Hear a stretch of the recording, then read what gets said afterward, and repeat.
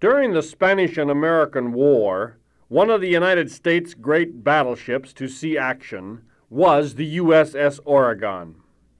When the war broke out, the Oregon was stationed at the Bremerton Naval Yards, which was located at Puget Sound in the state of Washington. The ship was needed in the Atlantic to support the invasion of Cuba. So the ship had to sail around the tip of South America, through the Straits of Magellan and back to Cuba. This took a great deal of time, and after the war, this voyage of the USS Oregon was one of the main reasons for the United States to consider building a canal through the center of Latin America, somewhere. The idea of building a canal is not new. As early as 1850, when gold seekers were crossing the Isthmus of Panama to board ships on the other side of the isthmus and then hurry to the gold fields, the United States had an idea then to build a canal. In fact, in anticipation of the United States building a canal, a railroad was constructed across the isthmus in 1850, just for the purpose of aiding in the building of that canal. But as the gold rush died down, so did the desire to build a canal. And by 1869, the Transcontinental Railroad was completed, and a citizen of the United States could cross his own country on a train. So what need was there for any canal? This story, then, is the story of how the Panama Canal was finally constructed. There have been other attempts by other nations to build such a canal across the Isthmus of Panama before, but perhaps the most ambitious attempt was the one made by La Société Internationale du Canal Interoceanique, which was the French Canal Company. In 1877, this company had a survey made to find out if it was feasible to build such a canal. When the survey was completed, construction costs were figured out to what the French Canal Company said were within 10%. Furthermore, it was to be a sea-level canal like the Suez, which had been constructed by the French. The leader of this enterprise was also expected to draw stockholders to invest in this company, for the man to head it was none other than Ferdinand de Lesseps. De Lesseps, the builder of the Suez Canal. It was during the 1850s that de Lesseps was sent by the French to Egypt on a diplomatic mission. Though not a trained engineer, he recognized the ease with which a ship canal could be cut through the 100 miles of sand that separated the Mediterranean Sea from the Red Sea. It took both imagination and courage to conceive a ship canal of that length. De Lesseps' greatest difficulty, as with everything new, was in persuading people that it could be done. From 1859 to 1869, the canal was dug. It was completed in 10 years and cost $1 million per mile to build. But de Lesseps had done it. Now surely, if de Lesseps dug the Suez Canal, he could do the same in Panama. So thousands of laborers and millions of dollars worth of machinery were sent to the Isthmus of Panama for the preparation of the construction of the canal. Then the lack of foresight and planning began to tell on the French Canal Company. The men who were working on the canal began to drop in their tracks from yellow fever. This brought on a great demoralization amongst the laborers. Then, too, there was much graft with the money of the French Canal Company. All of this finally meant the defeat of the French effort to build their canal. By 1890, they were done, bankrupt, and the investors of the French Canal Company were wiped out. The Canal Company now fell into the hands of the receivers. When a company goes bankrupt, the stockholders appoint someone to try and sell the old equipment or anything else he can to salvage some of their investment from the company. This man, who has the job of selling the materials of the old canal company, is called a receiver. And the man that had this job was a man by the name of Felipe Buenaventura. As the 20th century rolled around, the United States decided to build a canal. But where? Since the Congress of the United States was paying for its construction, it felt it ought to have the right to say where the canal should be built. So Congress created the Isthmian Canal Commission to find the best possible place to build a canal. After some lengthy looking, the Congress decided to build a canal across the Isthmus of Nicaragua. So men were ordered to start making the necessary treaties with Nicaragua so that construction could begin. While this was happening, Mother Nature stepped in and changed the mind of the Congress. Just off the coast of Nicaragua are the Corn Islands.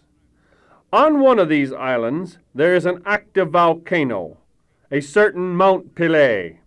Well, all of a sudden, Mount Pelée blew her top. In fact, she blew the entire island off the map. This caused a tidal wave, and the coast of Nicaragua was pounded severely. While everyone was examining the damages, one man was having drawings made of the disaster area and had these pictures and drawings sent to the members of the Congress of the United States. Who was the man? None other than Felipe Buenaventura.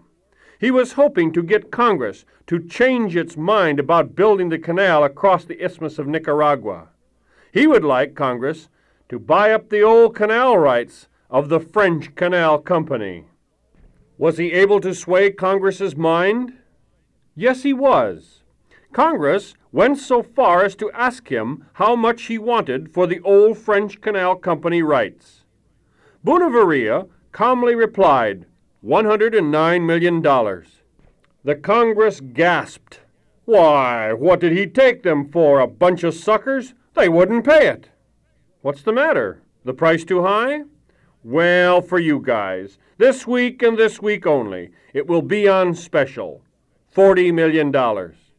Well, maybe that isn't exactly how the bidding went.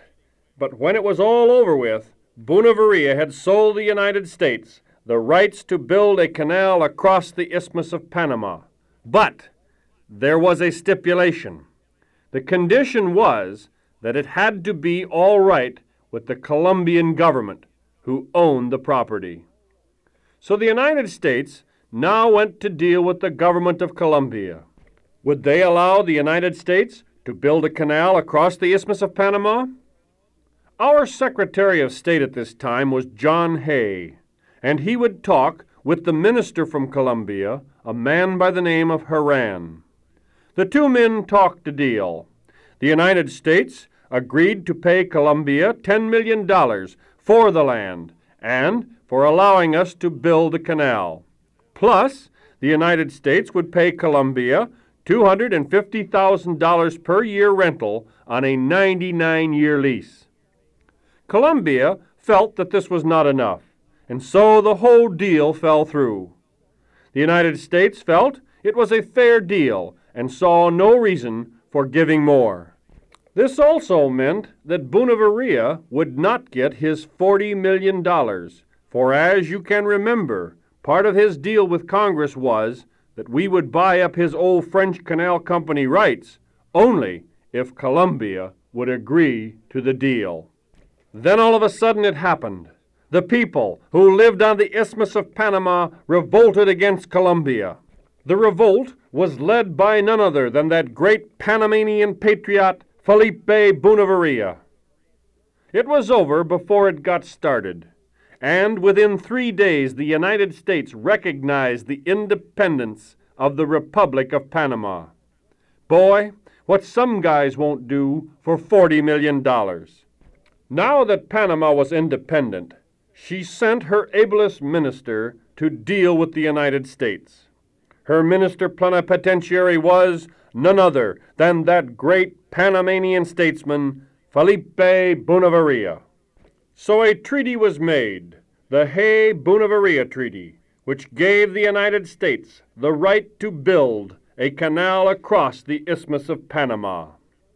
Well now, it looks as if the United States is in the canal building business. But what makes the United States think that it can build a canal any better than could the French? After all, it was yellow fever that kept the French from finishing the canal. That is true, but a lot has happened since then.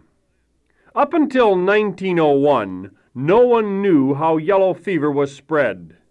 When yellow fever broke out, it was as if the very angel of death had come walking invisible and slaying without cause. Then in 1901, the cause, or the transmitter of yellow fever, was discovered. The man who was most responsible for having found out the cause of yellow fever was a Dr. Carlos Finlay. He was a physician in Havana, Cuba, and as early as 1883 he declared that he felt that the disease was transmitted by a mosquito. But in 1883 he was just laughed at as some kind of a quack doctor. However, in 1901, when a team of American doctors went to Cuba to find out the cause of yellow fever, they contacted Dr. Finlay and worked with him in finding out what caused yellow fever to be transmitted. In charge of this team of Army doctors was Dr. Walter Reed. Once in Cuba, experimental tents were set up, and volunteers were asked for experiments, the most deadly kind of experiments. What the doctors were going to do was to let themselves be bitten by the different mosquitoes to find out if the disease was spread that way. Well, what if it was? Wouldn't these men contract the disease and stand a chance of dying? Yes, they would. But these doctors were dedicated men, dedicated to curing the ills of mankind. So they volunteered. Two of the doctors, Jesse William Lazare and James Carroll, were bitten by one species of mosquito, the Stegomyia calapis Aedes aegypti. These same mosquitoes had earlier been allowed to suck the blood from a yellow fever victim who had recovered from his fight with the disease. Then the mosquitoes were allowed to suck the blood of these two doctors. The experiment was a success, perhaps too much of a success, for the two doctors contracted yellow fever, and within 3 days after contracting the disease, they were dead. Greater love hath no man than the man who lays down his life for his friend. The sacrifice of Doctors Lazare and Carroll was as great as the courage and devotion of a soldier who gives his life on the battlefield for his country.